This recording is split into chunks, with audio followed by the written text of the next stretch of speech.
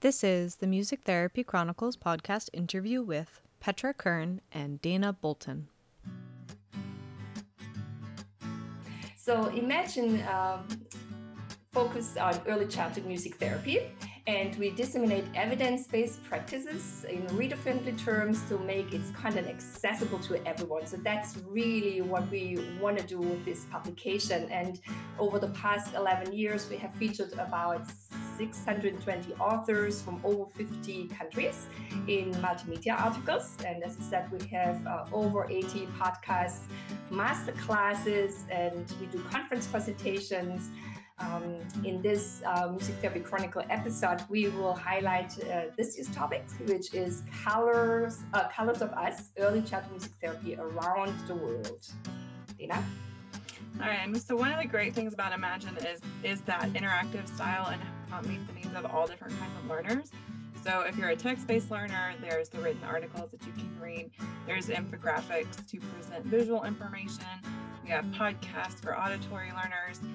And then we have videos that combine both the visual and the auditory. So there really is something for everyone there. Like you said, there's some things are kind of presented in little chunks that are easy to listen to on the go or to just take a glance at. And then there's more in-depth information when you have more time to look at it. And one of the other things that I personally love is the limited focus on early childhood. Because the music therapy profession is so broad and there's so many different populations that music therapists work with, and the music therapy journals have to cover all of those populations. Plus then there's research about educating music therapy students or professional issues or historical research.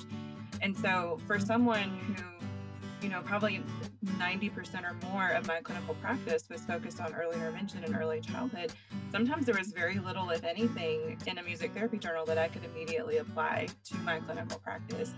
And so with Imagine, for music therapists that work in early childhood, Imagine is just chock full of information that you can read or listen to or look at and take straight into a session and use these ideas or the music or the resources right away.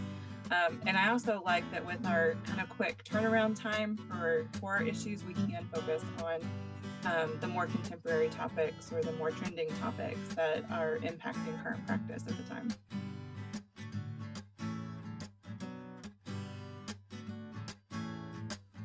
You're listening to the Music Therapy Chronicles, a podcast about music therapy from a variety of perspectives.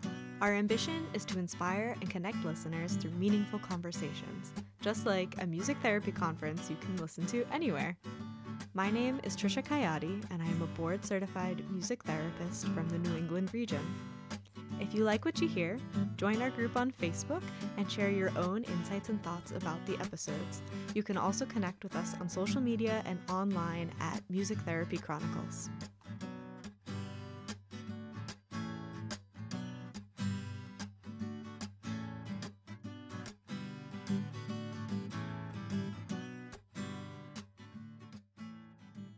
Welcome back to the Music Therapy Chronicles podcast. Today's interview with Petra and Dana, who are the editor-in-chief and contributing editor to Imagine magazine, respectively. We dive deep into Imagine, how Imagine was created, and the resources that they are putting together, have put together in the past, are continuing to brainstorm, and they just have so much information they're putting out for the rest of us to see, to learn from, to implement in our practices. And as we dive into this episode, they're doing that in as broad ways as they can, from opinions to research to visual components to auditory components and videos to put the two together, readings, and just lots of wonderful stuff on their website. So all the links to the things mentioned will be in the show notes, so you can find them easily. And I highly recommend you check out the past topics that they mentioned. It's amazing how the past, they kind of talk about what they did in the past few years and how that ties so heavily into everything that's going on right now. And yes, they are following the times and trying to produce content that is applicable to what's going on right now, but it all just builds on itself, right? And it's amazing to see how that works out sometimes, where you don't realize that the thing you created a year ago is going to become so important today. So definitely check out the links in the show notes. If you are enjoying the show, please consider leaving us a review on iTunes. Those reviews really help the podcast be more visible so that other people trying to find this content can find it. You can also find us on social media at Music Therapy Chronicles, and please consider joining our group on Facebook. I'd love to be able to dive even deeper into these topics on there through Facebook conversations. So, without further ado, let's get into this week's episode.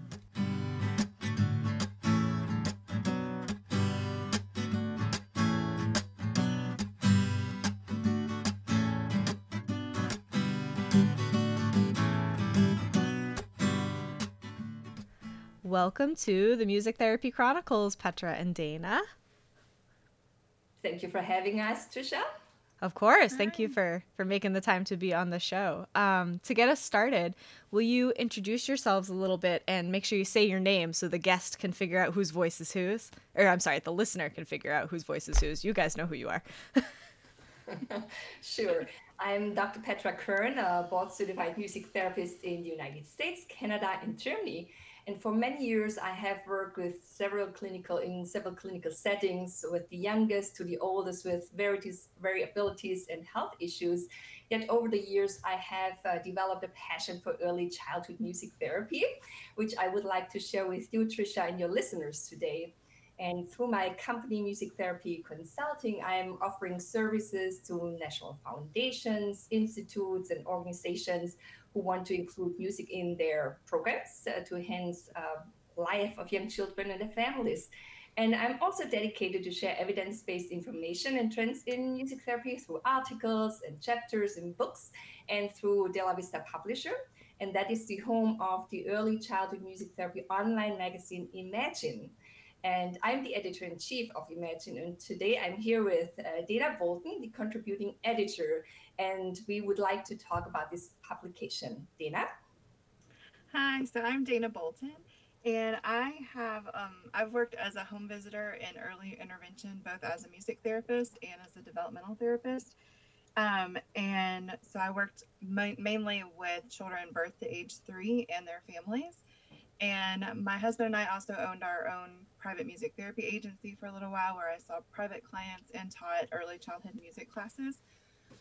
And then now I'm a new stay-at-home homeschooling mommy to my 5-year-old son. And I was first an author for Imagine in 2012, and then I joined the editorial team in 2014 and have been doing that ever since with Petra. Yes, and Trisha, you need to understand Dana is an excellent writer, and that is why I invited her, and the team invited her to come become part of our team, our editorial team, and she's really vital to every production each year we do. Awesome. Well, it has been my pleasure. Great. So before we dive straight into Imagine, can you tell us how you guys found music therapy? What led you to music therapy as a profession? Dina, do you want to start or should I start? I can go ahead. So growing up, I had always wanted to be a teacher. And when I was in high school, I saw Mr. Holland's Opus, and that really inspired me to become a music teacher. And I remember going on a college visit and going to a session for music majors. And that was the first time that I heard music therapy being mentioned. And so I was like, well, that's kind of interesting, but no, I'm going to be a music teacher. And that summer, it was the summer between my junior and senior year of high school, I had an opportunity to participate in a program here in Tennessee called the Governor's School for Prospective Teachers. And while I was there, I spent a week observing in a special education classroom at a special education center in Chattanooga, Tennessee. And I was in a classroom of teenagers and young adults with severe and profound disabilities. And one day, I remember one of the students was laying on the floor and was using a switch to play music on a tape player. And it was real calming music. And I noticed during that time that all of the students in the classroom were really quiet and calm. And I was just like, wow, I wonder if that's what music therapy is all about. And so I started doing some research into it, and I was like, wow, that's really cool. So I decided to minor in music therapy and music education. But once I got into it, I just fell in love with music therapy. And I ended up dropping the music education part of that degree, and just kind of went from there. And life has kind of taken me in different twists and turns, and I kind of ended up back in the education field. But my foundation as a music therapist has sort of influenced everything that I do with kids. Yeah. Yeah, see, Trisha, Dana was lucky that she grew up here in the United States where music therapy has been so developed and she learned about it and could get information. In my case, this was different because I grew up in Germany and the profession was not that far developed when I was looking into that profession. So it was really hard to find out what it is. And when I started to study, you had to study medicine, psychology, or music, and then on top of it, as a postgraduate degree, you could do music therapy. And I was looking into different options. There was actually one school, the Heidelberg University, which is still there today, which was a private university for music therapy. Yet in Germany, all the education is for free. So you can imagine that parents are hesitant to send you to private school, the only one, where you can actually study music therapy. So I ended actually up to study first medicine. So I went to med school until I figured out that there was a new degree program, which was social work or social pedagogy, which we call it in Germany, with an emphasis in music therapy. And then I switched to med school instead of going through all the medical school to become a music therapist.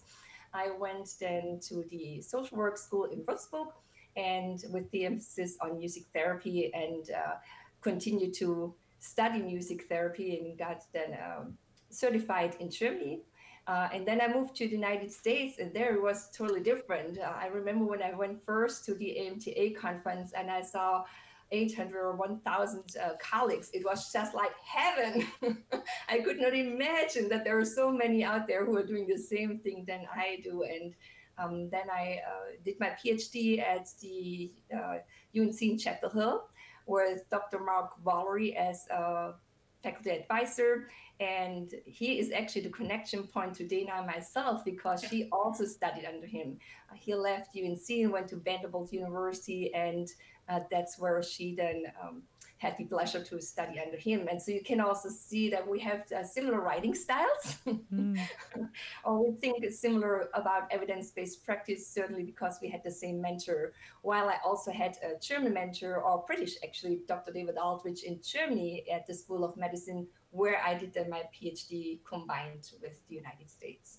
So for me, it was a different path. So young people like you, Trisha, and your listeners probably have it easier those days to find the profession, and also, having a array of books and all kinds of things you need to study music therapy. Also, it's more difficult because you have more knowledge to learn about and living in really difficult situations right now, figuring out how to do that whole music therapy practice during a pandemic. So yeah, that's my story.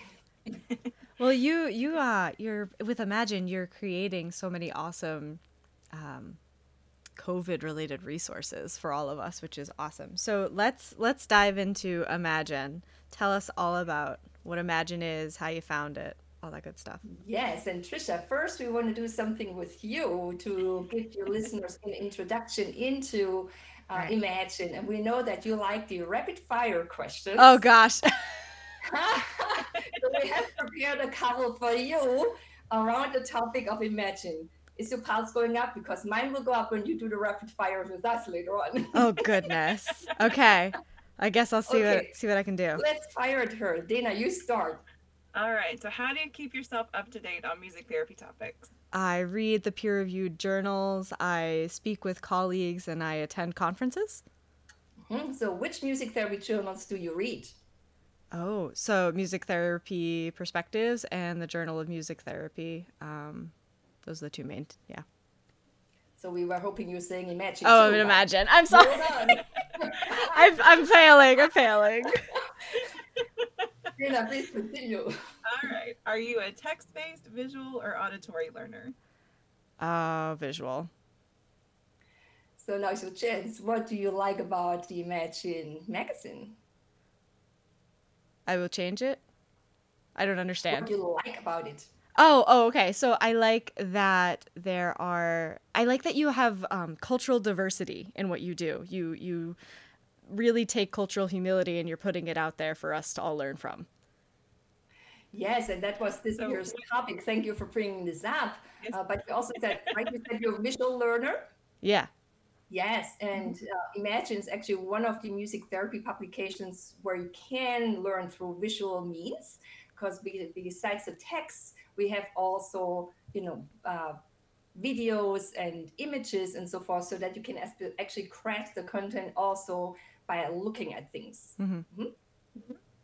So what feature of the Imagine website is most helpful for you? I like the podcasts because that's the easiest. I mean, that is not visual, but is in life, that's the easiest way to consume content because we're all so busy. Yes, that's why you do also your awesome podcast. And we have about now 80 podcasts on the Imagine website. So I hope people and your listeners know about that. Our next question, easy one for you, is what are your favorite music therapy tools to use with young children? Ooh, the gathering drum, the kabasa, and vocal improvisation. Okay. All right. So what's your favorite song to sing with young children? Vocal improvisation. I love to just make it up as we go. Yeah. And you're with the right population there, because children like to improvise and making up songs and singing about what they see in the environment all the time, right? Totally. So that's the improvisation part. So how do you make use of the Imagine 2020 information we shared? And you mentioned it's cultural responsiveness and so forth. Well, in all honesty, I haven't been doing a ton of sessions since COVID-19, so I guess I'm going to cop out of that one. Yes. We can ask you at the end of the podcast again when we talk a little bit more about it. So maybe you have some ideas what you would do with it. Yes. What do you think are important trends in early childhood music therapy right now? Oh, can I sit with that one for a sec to make my thoughts concise? Sure.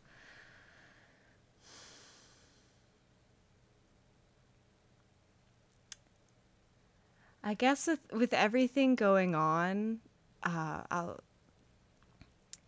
one of my classes, I'll put it this way, I was asking the teacher, what more can I provide? What can I do to help you and the students through this time? And he said, honestly, right now we're just trying to get a schedule down.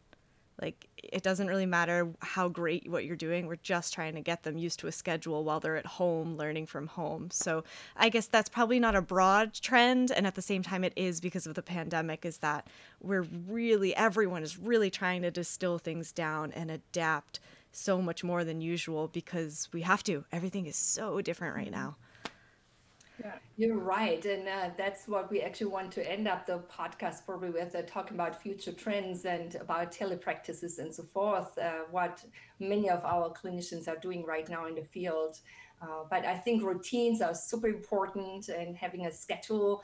And as we know in early childhood, that's exactly how children also learn, with routines and with having a clear schedule, a prediction of what comes next and what is expected from them. So I think giving this structure through music and our sessions, or just being there on a weekly basis in some means, can really help children to have a sense of security as well. What do you think, Dana? Yeah, I totally agree. I mean, we're all living in very stressful, crazy times. And, like I said, I have a 5-year-old son. And so I know how crazy it is to try and, I was working from home. I've been a stay-at-home mom for just a month now. As far as a non-working stay-at-home mom, I guess. I've been staying home for months now. But kind of trying to navigate that with him, because he's a very social little boy and he misses his friends, and so trying to establish a routine, to where, we're kind of trying to stay on top of everything, and it's definitely a challenge. And Trisha, we have one more question for you, and you can also answer this at the end of this podcast when we talk a little bit more about matching. But we would like to know which other topics you would like to learn from us about, or what your listeners would be interested in. Oh, yeah. I mean, honestly, wherever you guys would like to take us, anything you'd like to share, all information is good information, right? So whatever you feel called to share today, we'd all appreciate it. I Oh, know thank that's, you. yeah. I don't know Well, if that's thanks for helpful. giving us the platform for disseminating information. Of course, thank you. Thank you so much. That was really stress inducing, honestly. I'm not used to that. I hope you're not paying back to us. We just thought we were taking your tool and to get into the topic. Yeah, I love that. I love that. So, dive into it for us. Tell us all about Imagine. Okay, so imagine focus on early childhood music therapy, and we disseminate evidence-based practices in reader-friendly terms to make its content accessible to everyone. So that's really what we want to do with this publication. And over the past 11 years, we have featured about 620 authors from over 50 countries in multimedia articles. And as I said, we have over 80 podcasts, master classes, and we do conference presentations. In this Music Therapy Chronicle episode, we will highlight this year's topic, which is colors of us, early childhood music therapy around the world. Dana? All right, and so one of the great things about Imagine is that interactive style and how it meets the needs of all different kinds of learners. So if you're a text-based learner, there's the written articles that you can read. There's infographics to present visual information. We have podcasts for auditory learners. And then we have videos that combine both the visual and the auditory. So there really is something for everyone there. Like you said, there's some things are kind of presented in little chunks that are easy to listen to on the go or to just take a glance at. And then there's more in-depth information when you have more time to look at it. And one of the other things that I personally love is the limited focus on early childhood, because the music therapy profession is so broad and there's so many different populations that music therapists work with, and the music therapy journals have to cover all of those populations. Plus then there's research about educating music therapy students or professional issues or historical research. And so for someone who, probably 90% or more of my clinical practice was focused on early intervention and early childhood, sometimes there was very little, if anything, in a music therapy journal that I could immediately apply to my clinical practice. And so with Imagine, for music therapists that work in early childhood, Imagine is just chock full of information that you can read or listen to or look at and take straight into a session and use these ideas or the music or the resources right away. And I also like that with our kind of quick turnaround time for our issues, we can focus on the more contemporary topics or the more trending topics that are impacting current practice at the time. Yeah, that brings us actually to the next thing we would like to talk with you about, Trisha, are our topics. As Dana said, so we can actually respond to current trends. And one trend or let's say 4 topics, which I think there will continue to be trends in early childhood music therapy. We have previously addressed, and then this year. So we talked about inclusion practice before. So a whole issue was just about that from experts and practitioners in the field, giving examples how they do inclusion practice. We also have an issue on family practices, with family-centered practice and family collaboration, which is more important than ever right now, I think, in the current times. Professional advocacy, it's an evergreen topic, I guess, continuing to define what is music therapy in elevator speeches and so forth. But this topic really was looking into how do we advocate to different stakeholders. So how would you talk to a medical doctor versus a director of an early childhood center versus specialists and so forth, and what are the informations they all need. And then I think a very contemporary topic which we addressed already a couple of years ago is technology and interactive media. which we all right now need with the telehealth practices. And I see on Facebook when clinicians are talking about which microphone do you use, which apps are you using, and what kind of music, how can we stream it, and so forth. And what are we doing with little ones? Can they actually be on the screen for so long, or is this a no-go? And so all those things we have addressed in this issue. So we always start from the point of research-based facts. We always first look into what's already out there, what do we know about that topic, and then we bring out the key components, the key concepts. We give always examples and then clinical applications to practice. And one thing which is really important to us is also that things are short, because if you look at the research, the attention span of readers and listeners, so we want to make sure that the information goes out there and also in plain language so that everyone can understand it. So that's actually important to all our team members on the Imagine team. So those 4 topics I just introduced, I actually did a music therapy online tutorial with Jacinda Calabro from Australia, and that will come out next week. Dana, do you want to talk about the topics as well a little bit? Yeah, so just some little highlights from some of our issues. The family-centered practices issue was in 2014, and coming from someone who really works in early intervention, that was really timely because early intervention in general is shifting to being more focused on families' needs and parent coaching rather than direct therapy with children. And so that year, I actually authored the featured article that was about musical development in young children. And the idea was really to help music therapists create developmentally appropriate goals and expectations during therapy for children, and that also that they could share with parents.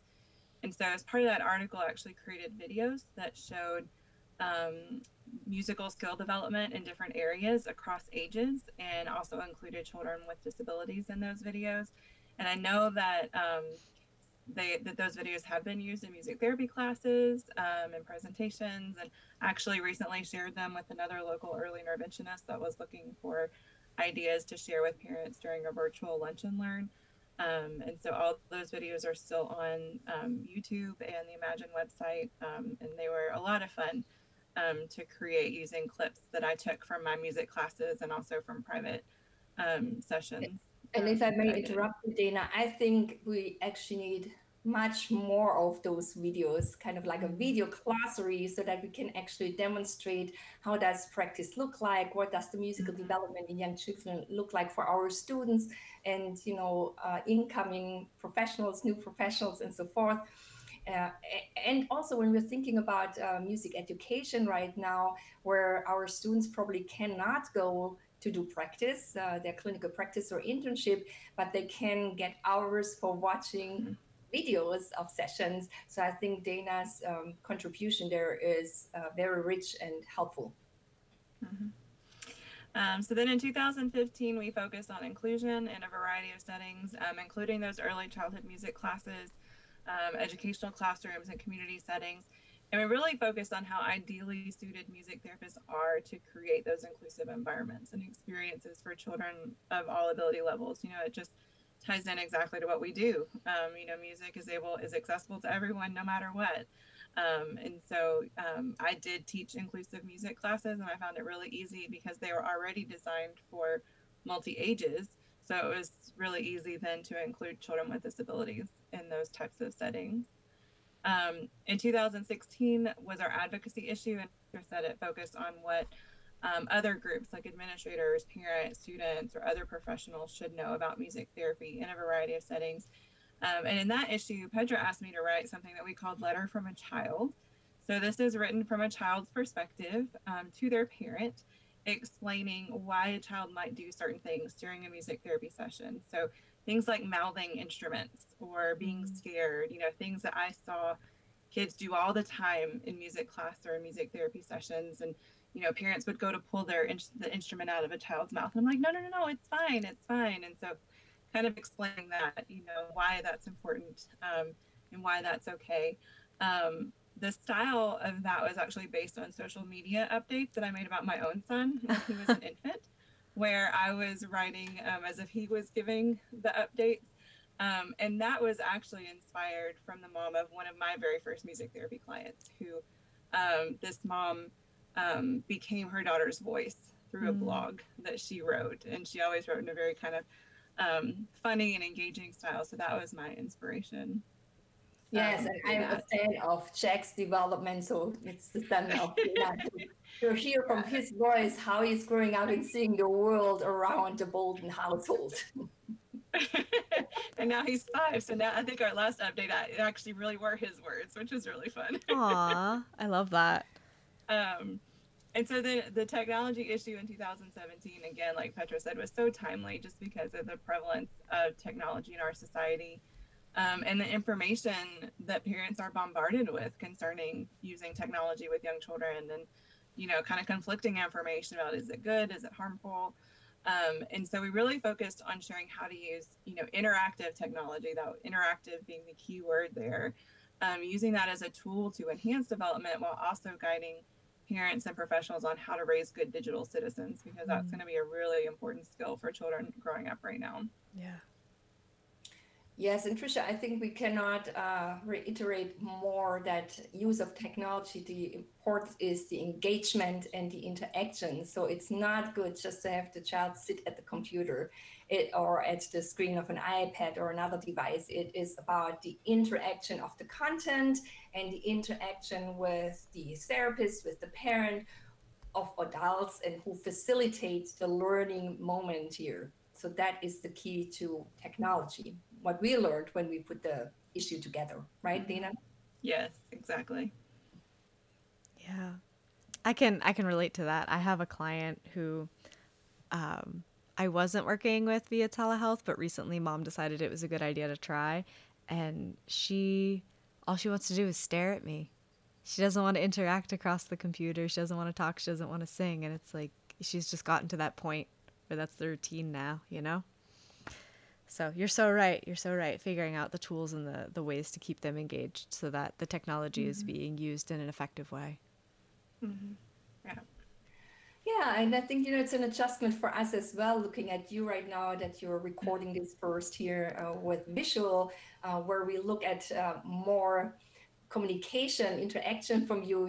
I see you nodding your head, so that's a little bit more information from you that you want me to continue to talk or whatever. Yeah. And so I think for children, they first have to learn these new means, how you actually interact through it, and bringing in their names, for instance, when you do a telehealth practice, or bringing a favorite puppet or something where they feel connected with and want to talk with, might be a key component in facilitating that interaction and that engagement of the child. Yeah. Yeah, totally. Yeah. Do you want us to talk about Imagine 2020? Yeah, dive into it for us. Okay. So this year we actually did the second time an iBook with 373 pages, featuring over 80 authors again from 41 countries. So that's why it's Early Childhood Music Therapy worldwide. And the readers can here explore a wealth of information about cultural responsiveness, as you mentioned, Trisha, but also diverse language learners and trauma-informed care for displaced children, as in refugee children. And then we have also 41 country reports. So I think this is probably the most comprehensive interactive publication in early childhood music therapy around the world, which we have done so far, collecting all that information from our colleagues around the world. But it was probably also the hardest and most challenging publication to put together during a global pandemic. So when we started actually discussing this topic, there was no COVID-19, and we had all our authors together, and everyone was engaged and wanted to be part of it. Now, when the global crisis here started, I learned from the authors about their struggles, their concerns, their health issues, not being able to have access to the children, release forms, being able to record or even go to the office to find some documents and so forth. So it was really pieced together this year, and I was in the middle of it, talking with Dana and all the other team members. Can we do it? I don't know. But surprisingly, everyone came around. Wow. Everyone came around. And that makes me really appreciate our worldwide music therapy community demonstrating their dedication and resilience and all the craze they had during this crisis and the demands we're still all facing right now. So, Dana, do you want to talk a little bit more about the content of the lead articles? Yeah, so we had 3 lead interviews, and I really think that, that our topic this year was really timely in today's society, of just understanding, what we know about trauma that displaced children have experienced and the importance of trauma-informed care for anyone who works with these children. And so the first interview was with Emma Martin and Olivia Swedberg-Yinger, and they gave some really practical ideas for how music therapists can use trauma-informed care in their own practice. And, in addition to, we've been having lots of conversations recently regarding immigration and diversity.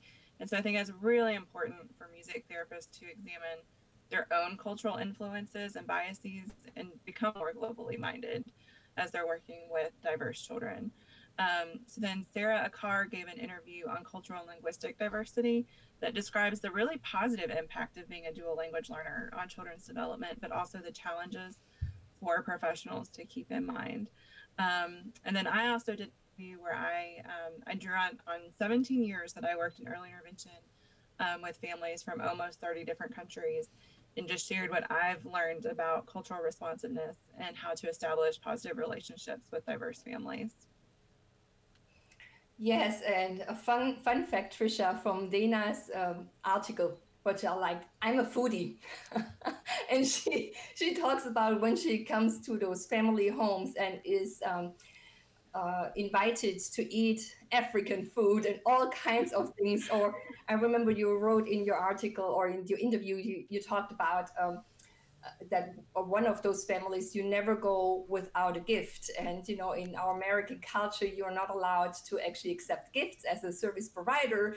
But, in that culture and the value of the family, they just want to thank you. And they gave you something home and you just started to accept it to be culture responsive, right? Yeah, really. My husband always knew when I had seen my Egyptian families, because I would come home with a bag full of bottled water and Coke and juice and all that, because they would always, they'd always give them to me. And if I forgot them, they would chase me out. They would chase me to my car. Oh, wow. Give them to me before I left. Beautiful. I think that's beautiful. Uh-huh.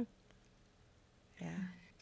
Yes, and in our 11 clinical podcast, Trisha, so we're doing them all at once, not like you on a weekly or monthly basis. So we do this once a year, and what we want to have in the podcast is more in their voice, in our author's voice. So they are spoken in the first language and about their opinions versus our text-based and other publications are more research-based. But here in the podcast, we allow opinions and experiences of our authors and so forth. And you can imagine for this topic, we had a rich variety of opinions. And so in terms of topic, it was about traditions and children's songs around the world and scales and instruments, which are so different if you work with different populations around the world. And what we all found in all the podcasts was cultural humility. That was really the relevance and the tenure of all podcasts reflecting the work with young children and their families from different heritages. The podcasts were also about various settings where the clinicians work, and then about the client's really challenging life path. One example is from Karen Rex with her colleague from Uganda Summit Mulondo. Karen Rex is a professor at Berklee College of Music, and they had a project going with former children's soldiers in Uganda. So you see this challenging life path here. And that project, which she started with Summit, actually led into telemusic therapy learning opportunities for Berkeley students back in 2013. So they were one of the first ones already doing this. And one of the graduates, now an alumni, Kara Smith, she also did a podcast, and she actually started a nonprofit organization, Mojo Global Community Music Therapy. And that works with people in underserved communities in Africa on culturally responsive music therapy services and sustainability and so forth. And Kara, she is right now in Pretoria in South Africa and getting her master degree.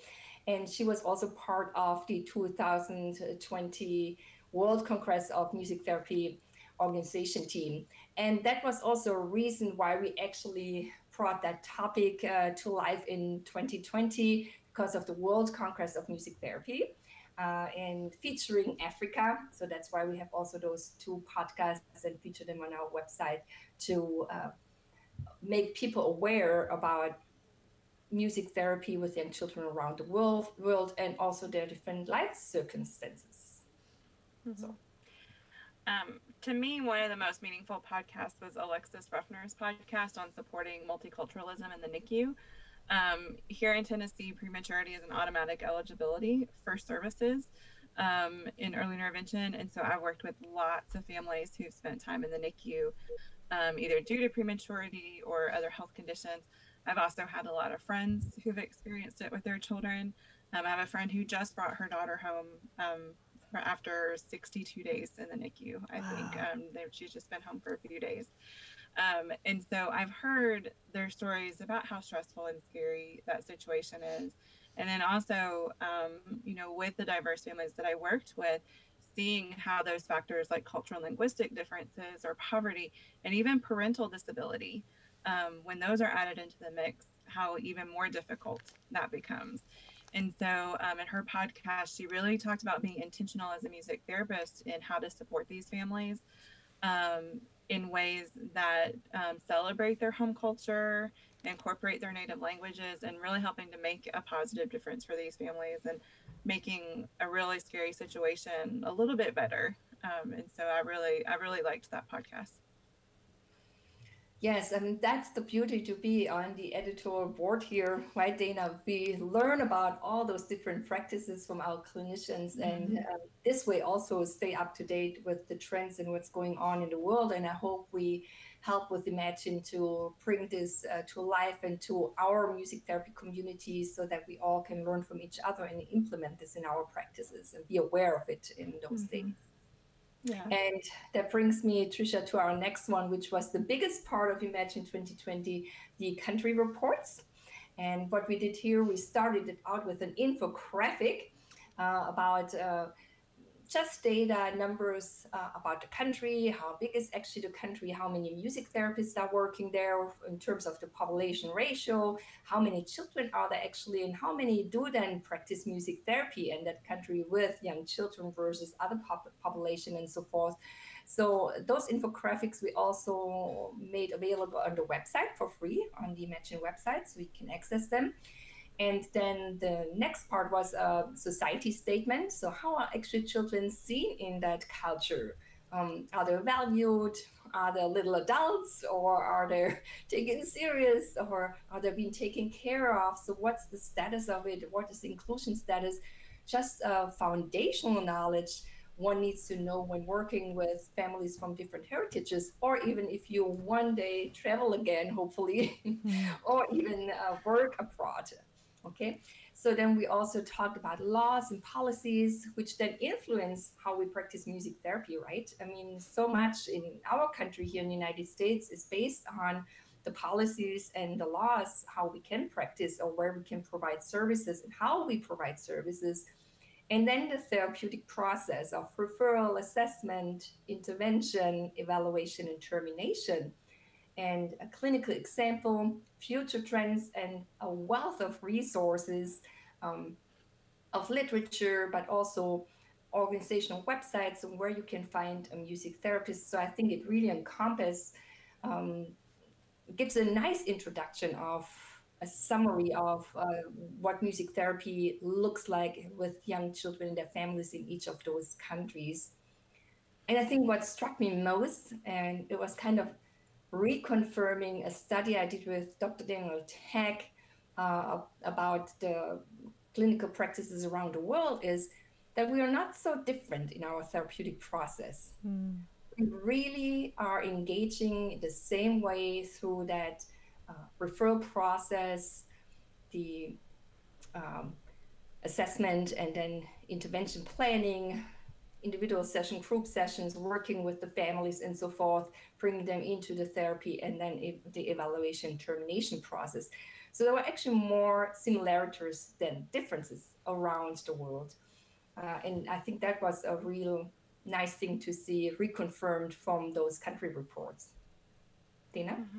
Yeah, that really intrigued me too, of seeing all those similarities, but also reading about the wide variations in those societal attitudes and the supports that are available for individuals with disabilities around the world. And I know, here in the US, our system is far from perfect, but, compared to other countries, there really are so many supports and services available. And so I really, one of my hopes with this information is that, in countries where these supports are still being developed, that music therapists or other readers can learn what's happening in other countries and use that to inspire their own advocacy efforts. That they can see what's possible or what's happening in other countries and say, hey, well, we need that here. And it's also a way to kind of connect, the a music therapist can see that and maybe reach out to a music therapist that wrote one of these other reports and say, what does this look like in your country, or how can I support that as a music therapist? I also had a lot of fun finding videos online for the song list to hear those children's songs from around the world. I was doing a lot of trying to translate song titles so that there would be an English title in there. And so I was using, looking up a lot of these on YouTube or on the internet. And it was just really fun to see some of the just some of the topics that these songs are about, or to hear children singing these songs, in their native languages. And I think that alone is an amazing resource for music therapists that are working with immigrant or refugee children and families, because knowing just a few songs in their language can really help build some rapport when they see that you've taken the time to learn something that's outside of your comfort zone, to share with them. That's really meaningful for families. Yeah, and Trisha, Dana, she was really good at this. For some of the song titles that came in Japanese or in Chinese or in Arabic languages, and we could not even read them. And I think Google Translate was the best friend. And most of the times we hit the right title, but feeding them back to the author somewhere just totally off. Mm. But that was great work Dana did here with finding all the titles. And so yeah, in that resource section, we have from each country 5 traditional children's songs and 5 contemporary children's songs, so that you have 10 songs ready if you work with a family from that heritage or will work in that country, also for. So it's a good start to get your repertoire for that heritage. It was also funny to see in those contemporary songs that there's some songs like Baby Shark and Let It Go that seem to be pretty universal, because those showed up on a lot of the lists. You can't get away from them. They're everywhere. No. That's right. And they don't even sound different. Goodness. Baby Shark was a song I used to sing at nature camp when I was a kid. Mm-hmm. It was a little different, but yeah. Yeah. Prevalent. Yeah, I sung it at camp too when I was little. That's so interesting. But you see how that world becomes more global. And when we think you need to have that indigenous instrument or scale and so forth, there are also very contemporary things which go just around the world and connect us all through music. And I think that is also, which brings us to the next topic we want to talk about, is the COVID-19 resources. Again, here we are a global community. We're all together in that, which is certainly not a place we want to be. but I think we can only do this together. And that's why we thought, how can we support early on? I think it was already in this second week, right, Dana? When we all had to stay at home, that we were thinking, how can we help the families and support them now that they have all the children at home and probably need something to do, something meaningful to do. And so we decided to do an early release of the 2020 Imagine Favorites on our Facebook page, which is at ECMT4U. And the favorite resources, they feature music and instruments you can use, props, apps, and books and movies and videos. And they're all suggested by music therapists and students for parents of children ages 0 to 5. And all of them have been used in clinical practice in some way before. And so we have on the website actually quite extensive now resource page where people can find all those different things. Also, your favorite instrument is on there, Trisha. And so that was the first thing we did. And you can still find them on our website, which we feature, where we feature them. And then we did also music interaction cards from our Parents Can series, which we had in previous issues, where companies, music therapy companies, gave suggestions how you can interact with your children musically, and we just put them together in a nice interactive card format, and then posted them on the website, which you can still find. And now I'm actually waiting for one more resource over the summer, and that is coming from Dana in Czech. They will do a summer edition. Do you want to talk about this, Dana? Yeah. So my son Jack is almost 6. And I joke that he went to music class before he was even born, because I was teaching music together while I was pregnant, and taught it up until he was a toddler, and he was in every class. And he was singing before he could even talk. So he's he has 2 musician parents, so he came by it naturally. But he loves playing all different kinds of instruments, but also he loves to make videos of himself, because he likes to watch videos on YouTube. So this week, we're going to film some short little musical play dates where he's going to demonstrate to kids how to play some of his favorite instruments. And then when I can, I'm also going to show parents how they can use household items in place of instruments that they don't have. Because I know some of these things that we have here from my music therapy practice, most parents aren't going to have, but how they could make something at home or use something at home to make music with their child. I love that. So here we can ask Trisha again our rapid question. What would you like to see from Jack? Oh, honestly, I think just having a resource where he teaches the kids how to play the instrument is awesome, because obviously I could do that, but it's not as exciting for me. Let's see.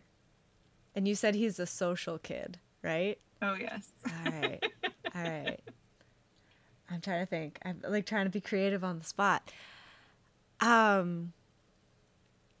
Maybe if he could challenge the viewers of the video to make it a social thing. So like, oh, you have this instrument, or you made an instrument, like do a call and response with mom, or in a kid way, have him encourage the viewer of the video to take their music and share it with someone. Yeah, cool. Yeah, so make it interactive here again, as we said for the technology interactive media. So they could post it back and say, this is what we did with the idea from Jack, right? Mm-hmm. Yeah, I like that. That's great. And so, in terms of future topics, what we were thinking, and we also want to hear from you, Trisha, what you think about this. This is in discussion stage.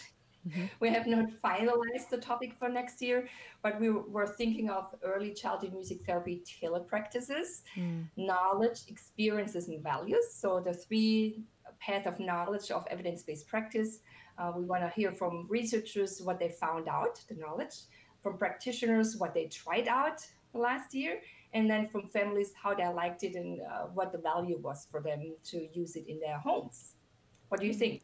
I love that, because I think regardless of what happens with COVID and everything, telehealth practices allow music therapy to be accessible to so many more people. Because I live in a pretty rural state, And I've been offered contracts that they're just too far. I can't get there and get back, and do whatever I need to do. But with telehealth, I've been able to see the same client twice a week now because I'm just not driving.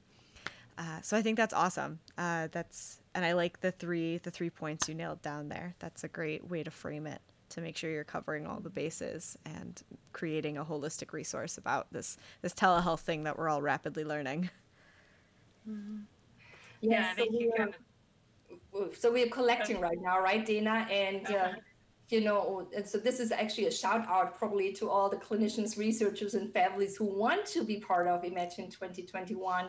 Our issue is always only as good as what we get from the authors or for the people who submit things to us. So we only can make something big for our community if we get a lot of good materials.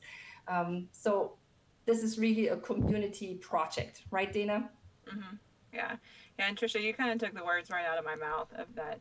I think that that telepractice is going to continue being a viable service delivery option, not just for music therapy, but for all kinds of therapies. Because I know in the early intervention field, that's something that is being talked about right now. And so it's going to be interesting to see what we do learn over this next year. And how we can refine our skills to better serve children and families.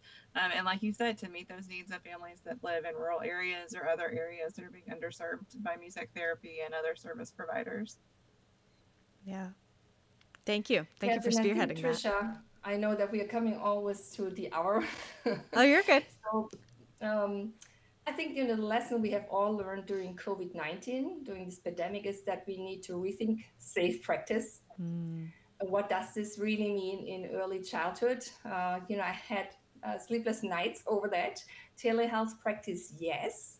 We need to, for sure, get better at it and witty. And but how are we going to do this in place again in a preschool where children toddlers want to crawl into your lap and touch your guitar and hug you, and you want to do, and that's not going to be possible. So we will need to be really creative in rethinking safe practices, how we can do this.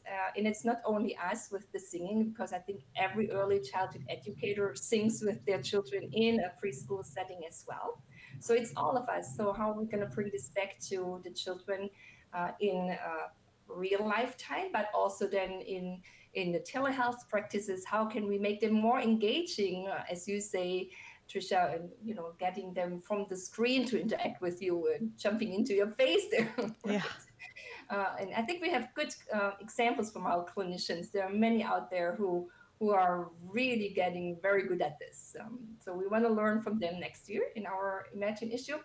But I think also we need to be very innovative in moving forward and probably see this as a chance to leap forward in our profession and actually catch up with technology, with innovative practices, which many other people do in other industries already. And maybe we can be even, more creative. That's in our DNAs, I want to say, as music therapists.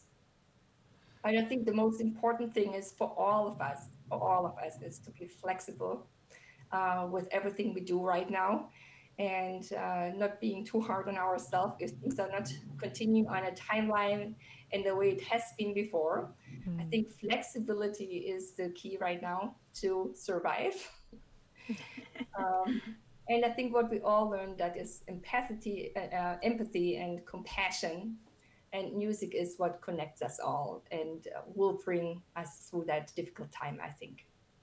Well said. Yeah, I think our latest issue, really kind of reminds us of how we really are more similar than we are different. And remembering that we are all in this together. Everybody around the world is in this together right now. And that hopefully, if we remember that and keep that in mind, then we can come out the other side of this, being stronger and more united. Well said. So do you have any other questions for us, Trisha? Unless you want to touch on anything, then we'll go into our rapid fire. But you guys get a cheat because I ask the same rapid fire questions on every episode, so you could have like studied up and you got your answers ready. Is that right? Yeah. I would have known that. I'm sorry. I mean, with the way you guys prepared for everything, I figured they've listened to like 5 episodes. They have their answers to the rapid fire questions. Like they're ready. I actually didn't. I actually did listen to the latest the latest podcast, which was very nice about the preparation for the CBMT exam. It was also interesting to listen to this, Trisha, because I'm on the board right now of CBMT. Yes, I did see that. So that was interesting to hear about the content, how clinicians take that and train other people, other music therapists who want to sit for the exam and being successful. So it was very interesting to see that, listen about this perspective. Yeah, I bet. I'd be interested to hear your feedback on that as well. She was very clear, like, I'm not endorsed by CBMT, but this is what I do and this is what's working. I was like, that's fine. That's all we need, right? Yeah. Awesome. All right. Anything you want to add before we move into rapid fire? Maybe just you can find Imagine on www.imagine.musictherapy.biz, and as I think Trisha will have the resources on the website, and we gave her also a couple of other resources your listeners can look up and find more in-depth information. Yes, thank you. And I've been rapidly writing down resources. Yeah, I've been writing down all the notes, or taking notes on all the resources you mentioned too, so I can hopefully have them all. Oh, okay. You sent me the links and we'll get it. They'll all be in the show notes for the listeners. They can find all the things. Awesome. Okay. All right, ready? Coffee or tea? I wish I would have studied your questions now. It's easy. It's all about you. It's a question about yourself, and you are the best expert on yourself. All right. I pass it on to Dana. She's my backup. The first one's a warm-up. You got this one. Ready? Okay. Coffee or tea? Is it me now first and then Dana? All right. Sure. Okay. Coffee in the morning, tea in the afternoon. And see, for me, it's neither. I don't like either one. Perfect. Early bird or night owl? Definitely an early bird. I'm going out running and biking and swimming around 6:30, and I like to go to bed early. And I am the total opposite. I'm a total night owl, and I'm sending Petra revisions at like 3 or 4 o'clock in the morning. That's right. But most of the time this works because I'm living on the West Coast. Yes. So I need to be an early bird because by the time I get up, people are already having lunchtime and doing other things around the world, you know? Mm-hmm. Works out nicely. Something you would tell your younger self? Oh, Dana, you go first. I have to think. Oh my gosh. I think it is to just not don't make plans. Because I don't think any plan that I've had for myself has worked out the way that I anticipated that it would, but I think everything has worked out better than I could have ever imagined. Well said.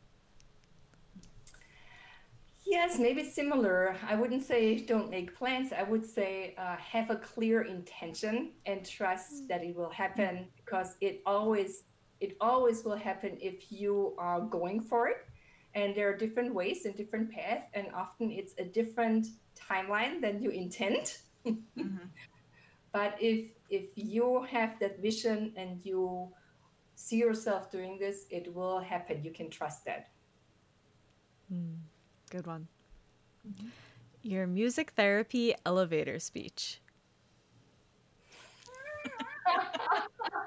Why students will like that? Because I really make them do an elevator speech in the elevator. So we write the elevator up and down. And when the door opens, they have to do it. And when the door opens again, they have to be finished. Okay, so my elevator speech is music therapy is the intentional use of music to achieve non-music goals in a therapeutic relationship with a variety of clients with different abilities and health issues. Yeah, mine would be just very similar of, that music therapy works on non-musical goals to meet the needs, whatever needs a client has, in a way that is, particularly when applied to children, is more fun and more engaging than some of the other therapeutic modalities that they may be involved with. That's bleacherism, Dana. I've been using that since before I met you. No, I'm glad we're on the same page here. Very in sync. You're in sync. Which obviously is working for you if you're both editing and writing and doing all these things. Yeah, well, we know each other for a long time now, so we are in sync. Your favorite self-care practice? Running, biking, swimming, gardening, reading German novels. I'm not adding music to it, which is also recreational for me, but I also practice, and so it's work. It's part of my work. So for recreational things, I like to do more physical things because I'm often sitting at the computer. And right now, during the pandemic, my garden looks gorgeous. I bet. Yes, so I had a lot of time to do a lot of gardening.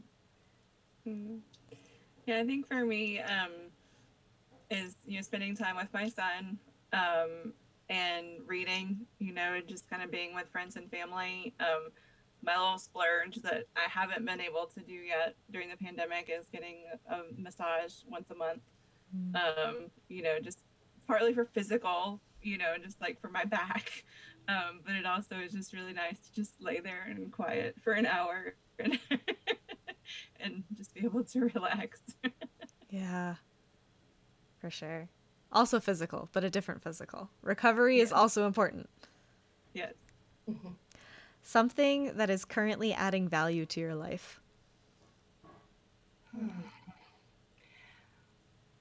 For me, it is conversation with colleagues like you, Trisha and Dana.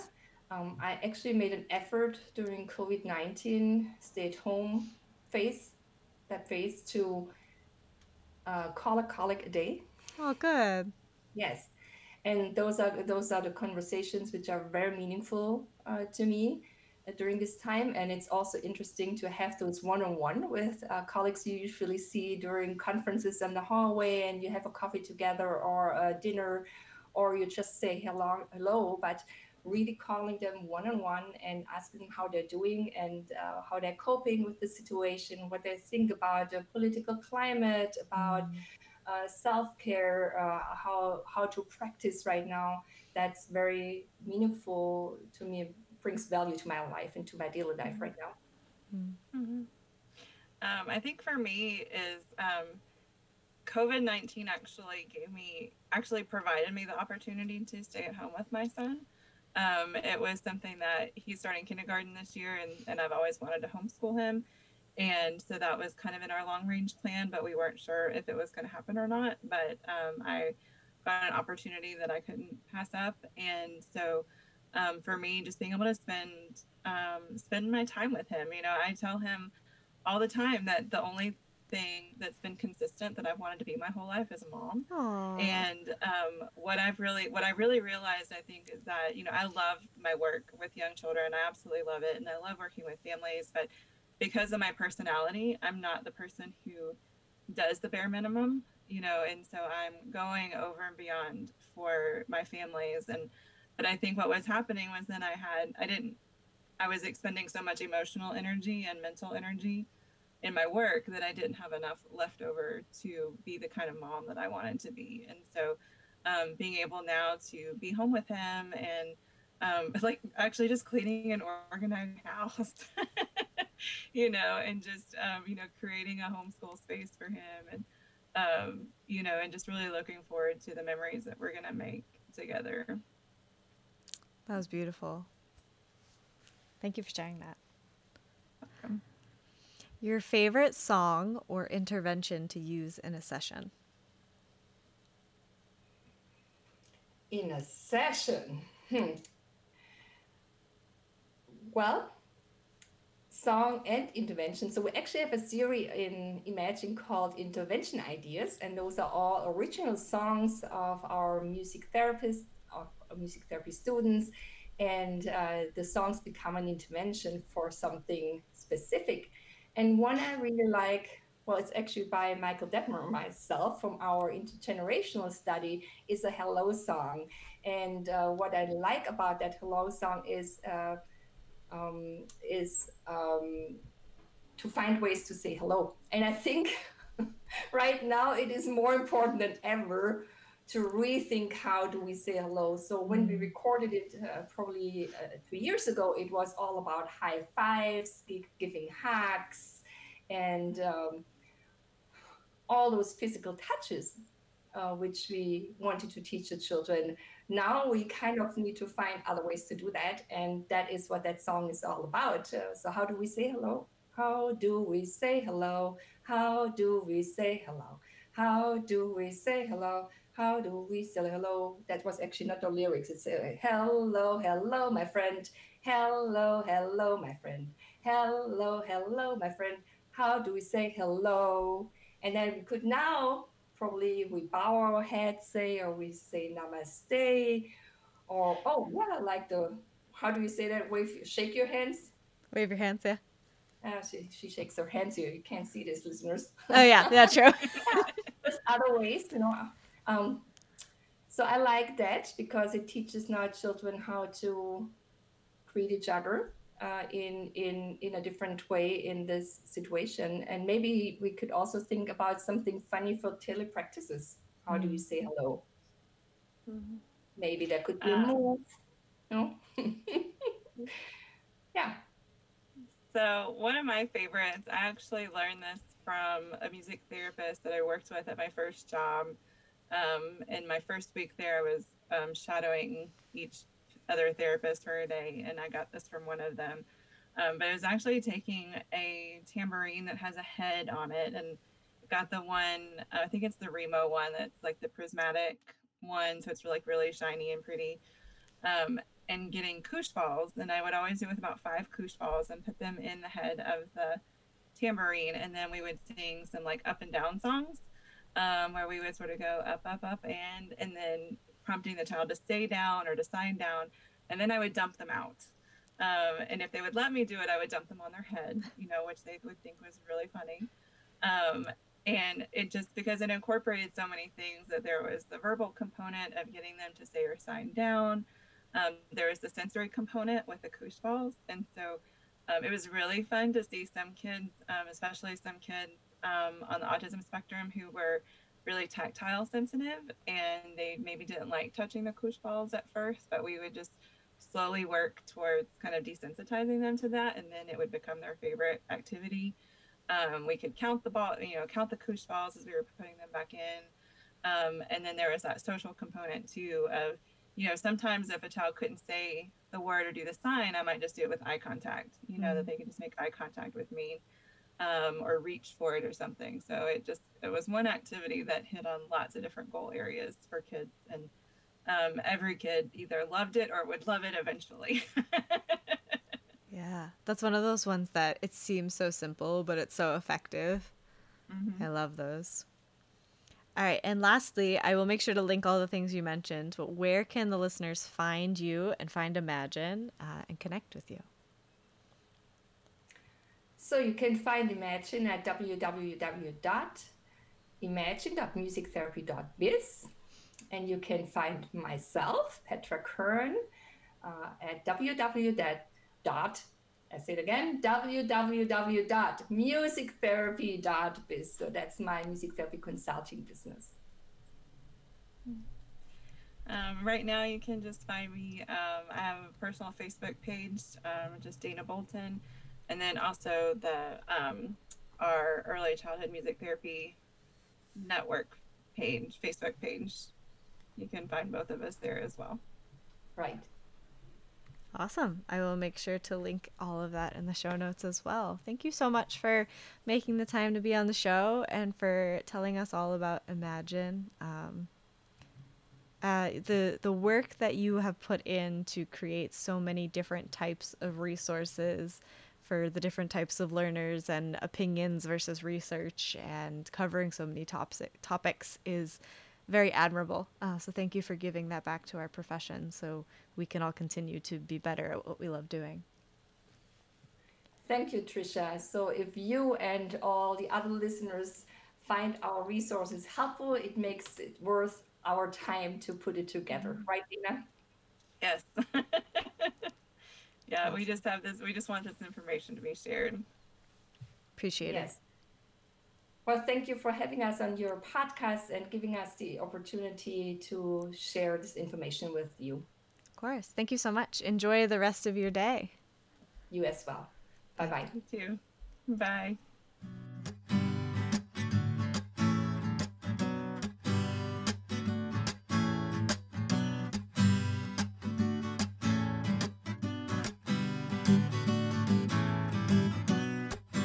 Thank you so much for listening to this week's episode. I hope you learned a lot from Petra and Dana and are feeling inspired to check out their resources, because I'm sure if you're working with early childhood population, then they have 10, 20, 30 resources to help you handle whatever dilemma you're currently facing.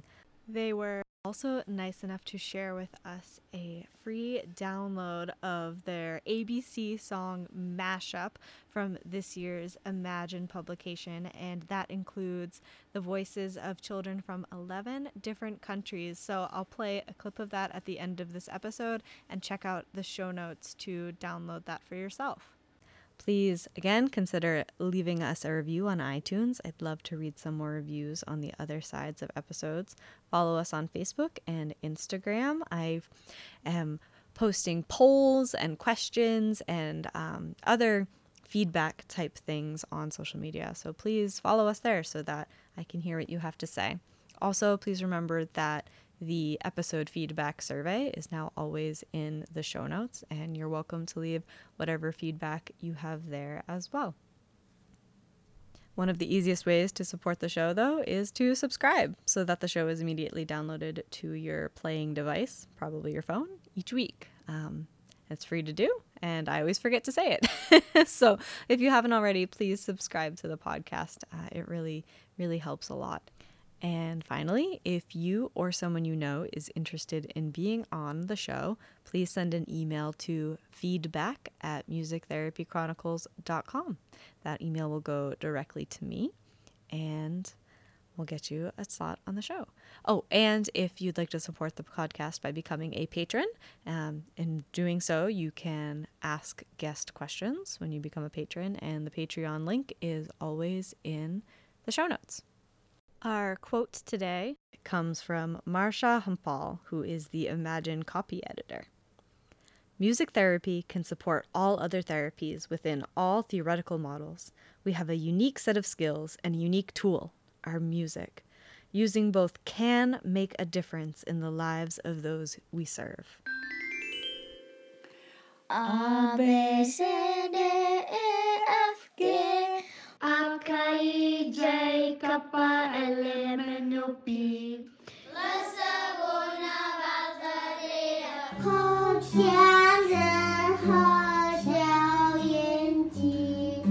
Now I know my ABCs. H,